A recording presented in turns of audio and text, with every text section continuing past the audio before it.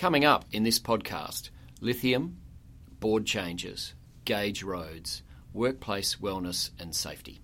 Welcome to Mark My Words, the weekly podcast from Business News, with Mark Pownall and Mark Beyer discussing the important business news and data stories from Western Australia. Hi, I'm Mark Pownall. And I'm Mark Beyer. Welcome to our weekly podcast. So Mark, some big announcements in lithium. What have you got? Yeah, look, lithium and gold have been the two boom areas. And I think for a lot of people, they've seen it as a bit of a speculative boom, and it's something that happens out in the exploration field. But what's really interesting this week is that it's starting to turn into serious business opportunities. So Pilbara Minerals, they're one of the companies that's been sort of leading this resurgence in lithium.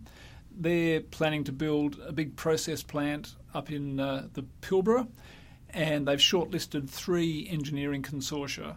So it's a fantastic example where they've got engineering firms and mining contractors falling over themselves to do this work at great rates. All in up, it's a couple $100 million, so substantial investment and a good opportunity. The other one, Tianqi Lithium, a Chinese group that owns or is the major shareholder in the Greenbushes mine in the southwest, they're talking about spending $300 million at Kwinana on a processing plant. So 2 very significant industrial developments off the back of mining projects and really significant opportunities. So a nice example of diversification off the back of mining commodities. Yeah, nicely counter-cyclical, which shows that the demand for lithium and the need for batteries is in a different, it's not part of the economic cycle out there, is it? It's a technological cycle in a way.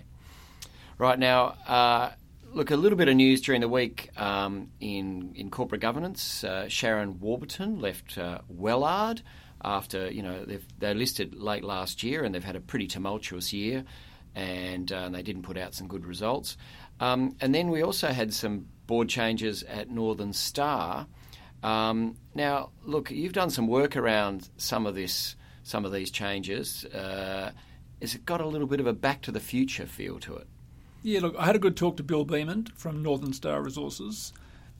They're another great success story over the last 5 or 6 years. They've emerged from being a small sort of junior gold explorer to being one of the major gold producers in Australia. So clearly a great success story.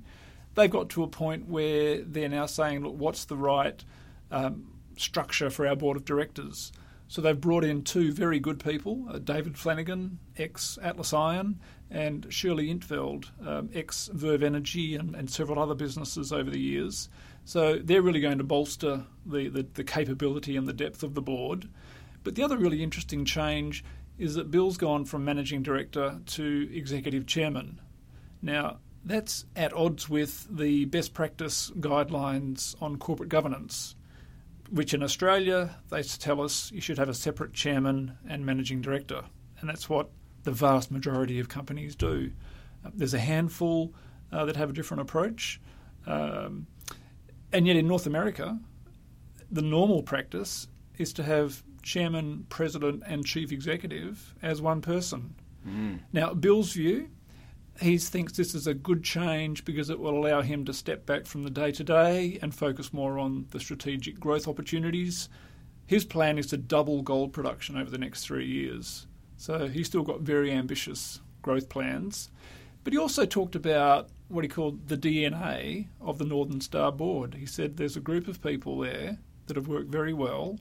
They're bolstering that.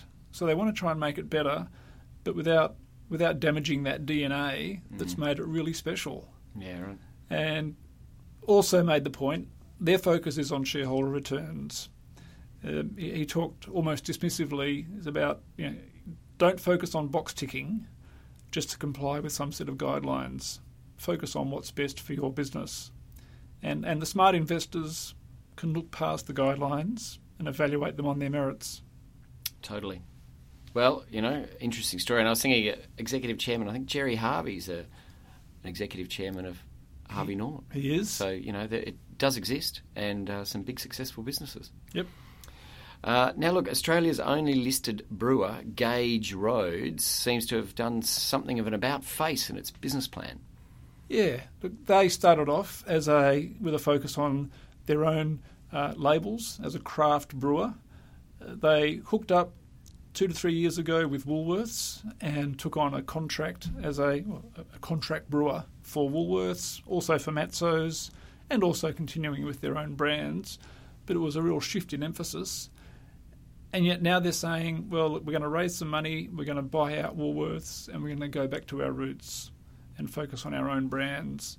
Now, this is at a time when there are numerous craft brewing operations emerging, a lot of them very small, none of them listed other than Gage Roads. So interesting to see whether they can achieve more success by returning to what was their original goal. And just remind us, who are some of the, I guess Gage Roads was around when Little Creatures did so successfully, focusing on its own business.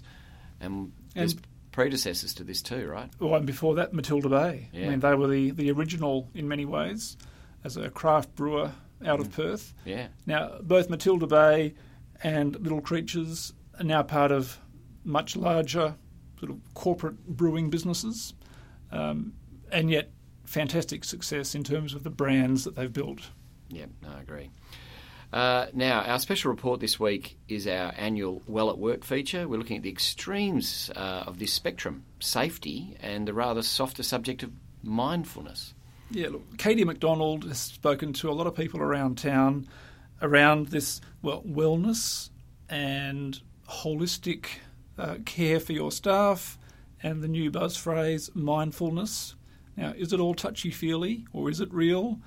Well, it's really good to have a read of the feature to get a sense of what some businesses out there are doing and looking at some really hard-nosed metrics like staff retention and your ability to recruit, absenteeism, staff productivity.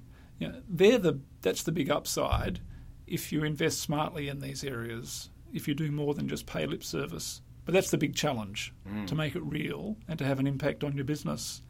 And then the other piece that I've been looking at, the statistics on workplace safety and fatalities. I mean, this is the ultimate test of well at work. The mining industry cops a lot of flack every time there's a fatality, and in a sense, rightly so. And yet it's the agriculture industry which accounts for far more workplace deaths. Also construction, also trucking and transport. So there's issues in quite a range of industries. And I'm having a look at some studies that are being done around some of the drivers of that and the role of supervisors and superintendents and what can be done to make that better. So, a really significant issue that applies across all industries and some good insights coming through there. I agree. I look forward to that. Well, if you like this podcast, you might like an interview I did with Chris Frame, an author of several books on ocean liners and cruising. We talked about his experiences and the industry in WA. And that's all for today. Thanks. Thank you. Thanks for listening to Mark My Words with Mark Pownall and Mark Beyer from Business News.